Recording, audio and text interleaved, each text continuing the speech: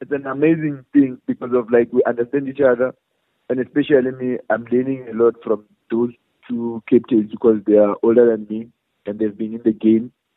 So what we're trying to do is to make sure that we're always there for. Now we won't be saying for the new players. We are no longer new players, and then we try by all means to talk amongst ourselves, and even those ones like the youngsters, we do have time with them, like to tell them if it's like we're playing, they're not in the team, we talk to them like they must be ready because you will never know. There's injuries, the tightness. We were playing like so many games.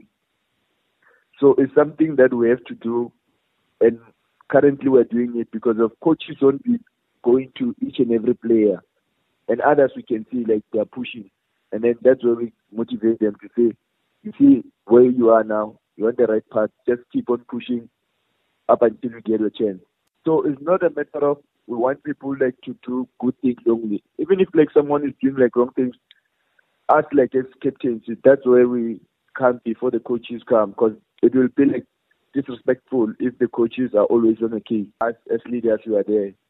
So we're managing it well so that, and we're doing like things easier for our coaches. They have to focus more on the things that we need, not like something that they have to give us like to say like you start by discipline players. No. That one is for us like leaders. And one other thing is that it's not of like because of the three of us like we're the captains and then other guys they don't have to chip in. No, we still have like senior players like Palani, Rekhoto.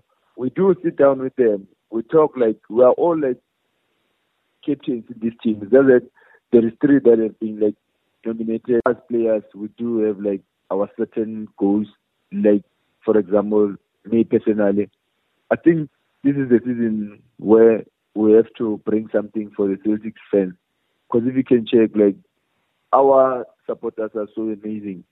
Each and every game, win, lose or draw, they are always like cherishing us. So I think even like the way we're playing, we have to get something for them, just to show like how we appreciate them. With the games that we've played, the league games and then including the MTN one, our performance like was amazing. So it's a matter of consistency. Because if we can continue playing like this, that means we can be like on top four, which will be a good thing.